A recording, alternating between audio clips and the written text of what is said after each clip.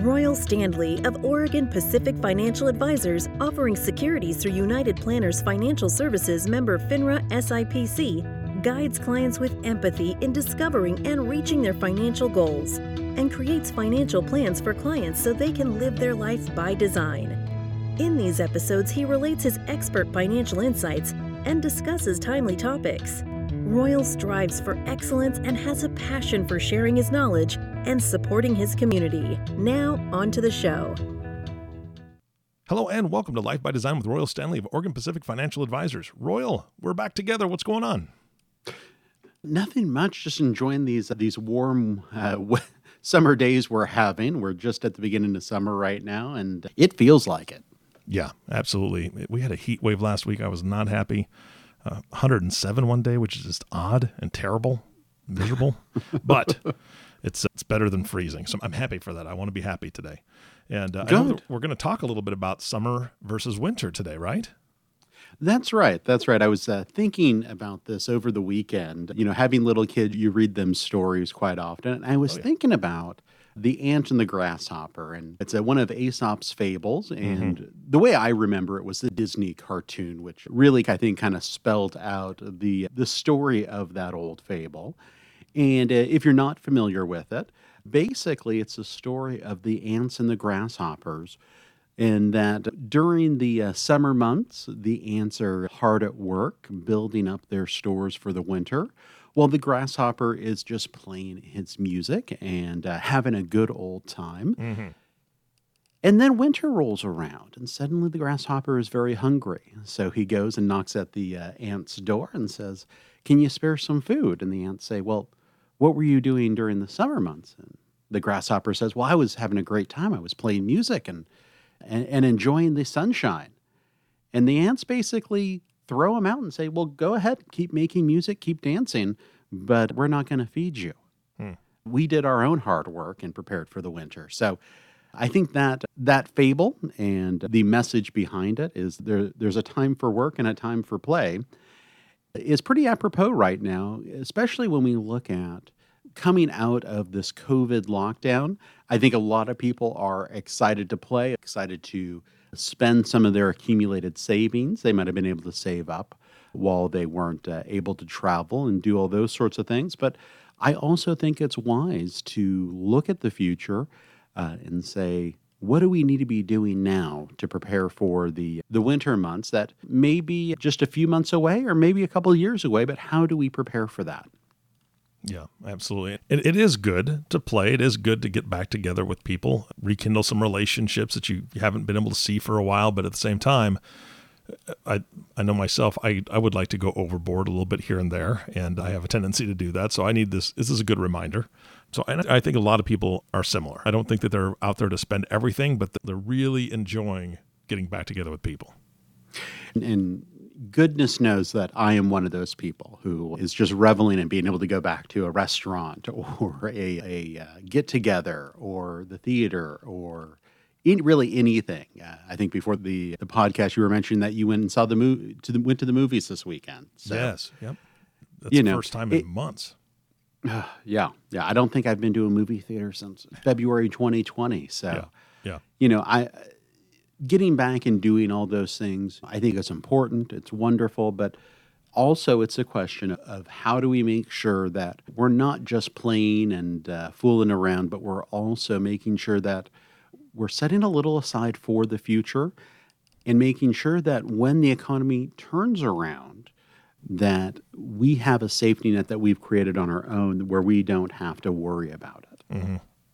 Well, I think that it's also very interesting as you're talking through this, it's conjuring up with me. It's not just us working, but you were talking before the podcast about how well the markets are doing currently.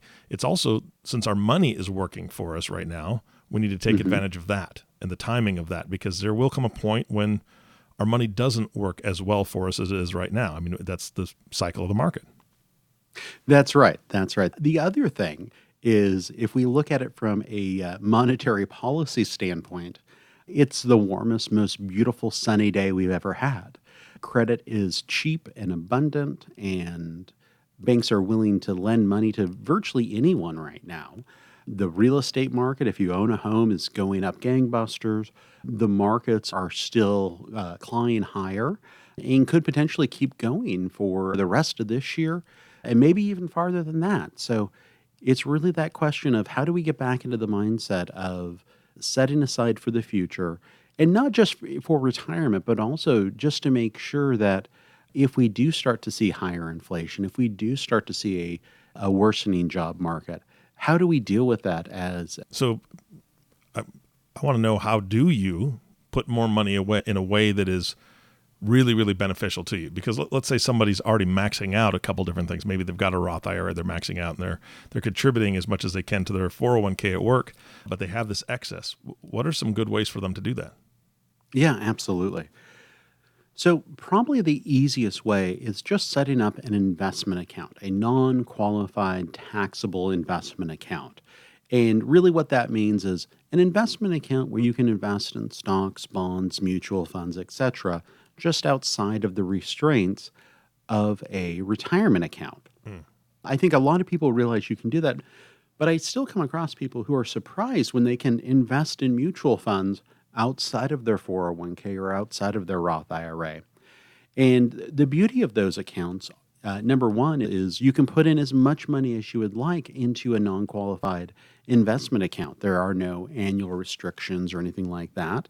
And also, because of that, there's no restrictions on you taking the money out of that account should you need it down the road. So if you want to start reserving for a rainy day or maybe purchasing a home down the road, these accounts are great for building up those assets.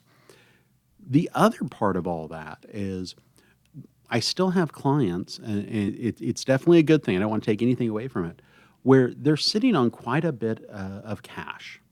Now, one of my main tenets is you have to make sure you have your emergency fund. You want your emergency fund safe and accessible, preferably with closer to 6 months worth of living expenses available to you for whatever emergencies might pop up throughout the year. And I think that's really step number one when we talk about that grasshopper and ant parable, is make sure you have that emergency fund just to carry you through, because the government's not always going to want to come in and start really kind of overpaying people to stay at home and not work. That's probably a once-in-a-lifetime thing. And so we do need to make sure that we have those reserves in the bank and accessible. But oftentimes we're seeing clients with a whole lot more than just 6 months. It could be a year or even more than that, hundreds of thousands of dollars just sitting in the bank.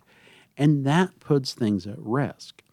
The main way that puts money at risk is from the risk of inflation. So basically, inflation goes up 5%, the money that you have in the bank, if it's not earning anything, loses that much purchasing power over that year.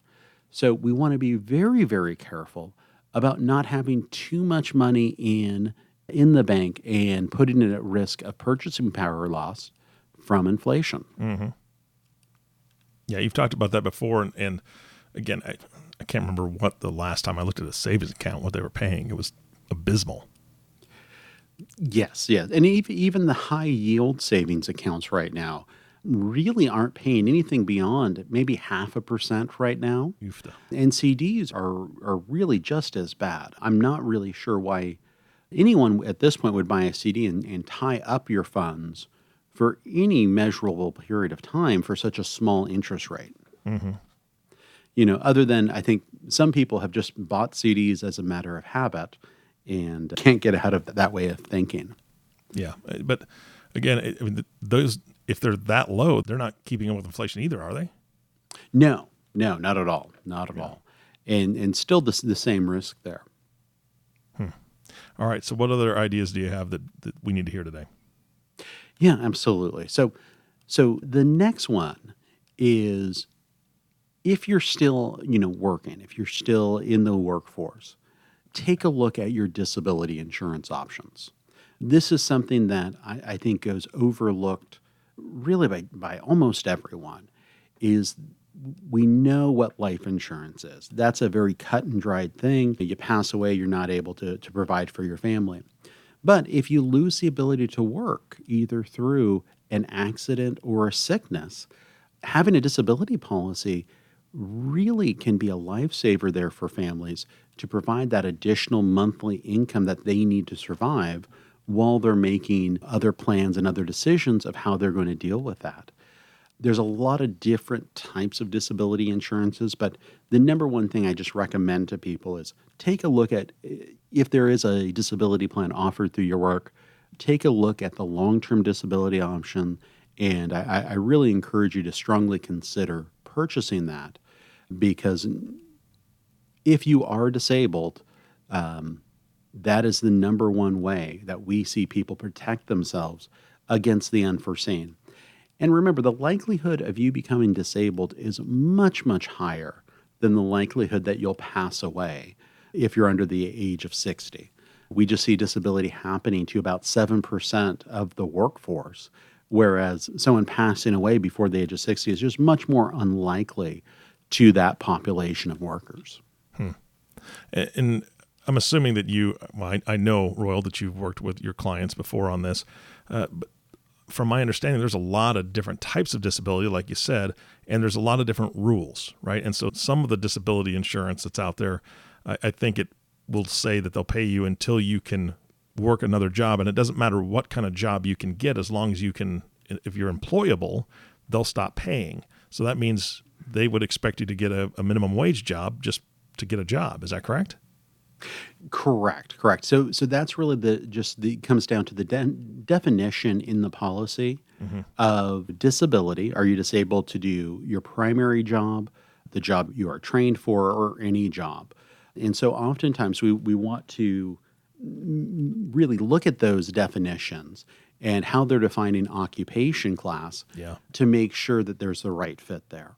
This is really probably something where you want to sit down with a financial planner or an insurance expert to really dive into what is a disability policy covering. The other thing that we see quite often with disability insurance is people have a short-term disability policy thinking, oh, I have a disability policy. I don't need to plan for this anymore. Short-term disability usually will only pay for 90 to 180 days. Oftentimes, those are designed for, I broke a leg skiing, I had a complication during a pregnancy, those types of things. In reality, we want to really plan for a long-term disability, lasting 5 years or greater. Yeah, I did. I know that they're complicated, and it's not as though they write them for the common person. There's lawyers involved. And so at the end of this podcast, I want to make sure we give out your contact information like we normally do, so anybody listening can say, hey, I'd love for Royal to take a second look and make sure that I'm covered for, the long haul. I don't want to just have to get any job or only be covered for a few months and then I still can't work, and then that could be a huge issue. Absolutely. So the other thing I wanted to touch on here is the idea of how you're managing your investments for a potential downturn. I think we're in an interesting time here. We have the government really making credit very accessible. We have the government very concerned about re-stimulating the economy after COVID, but also not only do we have a government that's behind the economy, we have a lot of innovation that's happening in the economy that could push the markets higher for a while. The entire change we had to have to our medical profession, the entire work from home revolution that we were forced to go through is really going to bring up some interesting ideas when it comes to innovation in a whole lot of different industries. So we could see the markets continue on for quite a while, even though I think we have a lot of people out there just I don't want to say predicting, but feeling like something bad is going to happen. And it could happen in the next month or two, but it could also, these positive market results we're seeing, continue on for the next 3 to 5 years. We're not in the prediction game at all. We want to be prepared for whatever happens. So when you look at the way you're investing money and the strategy you've set up with your advisors, you want to kind of know what that strategy is going to do and what your advisor is going to do before you get to a crisis moment. You don't want to be having strategy sessions as the markets are falling. It's probably too late then to really start look at making changes. So I was just having this conversation with a client of the different ways you can manage money. There's a buy and hold strategy where you are just going to stay invested the entire way through, kind of regardless of what happens in the market. And you're going to rely on your asset diversification in that portfolio to really walk you through that and to provide value and protection to your portfolio. There's other portfolios that do have a tactical bent where they will move into cash or another low risk asset. And both are viable solutions to get you to your goal. I think it's a question of which of those philosophies works best for you. So that's why we want to sit down with people beforehand, make sure that we have a solid understanding of how we're going to react when the markets fall, so that we have our plans in place for that. Just another way of kind of preparing for when the season changes from being just good times all around to some of those choppier markets that we've seen in the past. Mm-hmm. And how do you know, right? If you're listening to this and I'm sitting here thinking, how do I know which strategy is going to work best for me? How do you help somebody find that out? Yeah, it's really a conversation with them about their experience with investing, what their feelings are about the markets, and how much risk can they handle in their portfolio. So oftentimes, people who are very risk adverse just can't handle the ups and downs of the market. So we want to be very careful with those individuals to make sure that they're in the right portfolio. I say this all the time. My biggest job as a financial planner and an investment advisor is making sure that clients are in portfolios they can stay in no matter what happens in the market. If a client jumps out of the market at the bottom or near the bottom, that's really kind of the worst case scenario for us as advisors, because when that happens, the likelihood is they've done irreparable harm to themselves and their investment portfolios by doing that. Because once you jump out of a market based on fear, it's very hard to get back into that market. And we want to make sure that each individual's portfolio is set up for them to stay in over the long run and not make dramatic changes outside of the strategy that we've put in place for them. Yeah, so you're saying more on the emotional level if somebody can handle it, right? I mean, it's not that their portfolio can handle it necessarily. It's that they're not going to lose sleep or they're not going to freak out. Exactly. And the dirty secret of this industry is it really comes down to emotions. Behavioral economics, the way we perceive reward and risk, gain and loss, is a very challenging subject for people to get their mind around. And that's really what we do, is help kind of define what does success look like, what does failure look like, and not everything is tied to what the S&P 500 did over the past year. It's really tied to reaching your individual goals and making sure that you can sleep at night and feel secure in what you're doing, kind of regardless there. Now, on the flip side, there are clients who are just looking to maximize return over time. And for those clients, they have a very different portfolio. They don't have any of those special shock absorbers like a tactical overlay like bonds to lessen the risk of that. They're just looking to maximize their returns over the long run. And we do that quite a bit for people as well, but we wouldn't want to switch portfolios for those people with somebody who's more conservative or vice versa, because that would be a failure of not having them in the portfolio that's appropriate for them, their circumstances, and their financial plan. Mm-hmm. So I'll wrap up here, but I think one of the most important parts of preparing for the winter is making sure that your financial plan is up to date and you have really defined with a financial planner where you're trying to get to. How do your investments fit into all that? And are there any areas or blind spots that you haven't addressed that could be protected? We talked about a few of them, making sure your asset allocation is correct, making sure you have the proper insurances and making sure that your cash position is appropriate to your needs and not too small or too large. So we really always tie everything back to that financial plan and make sure that people are talking to us about the changes in their life. When we look at financial planning, it's a constantly changing thing.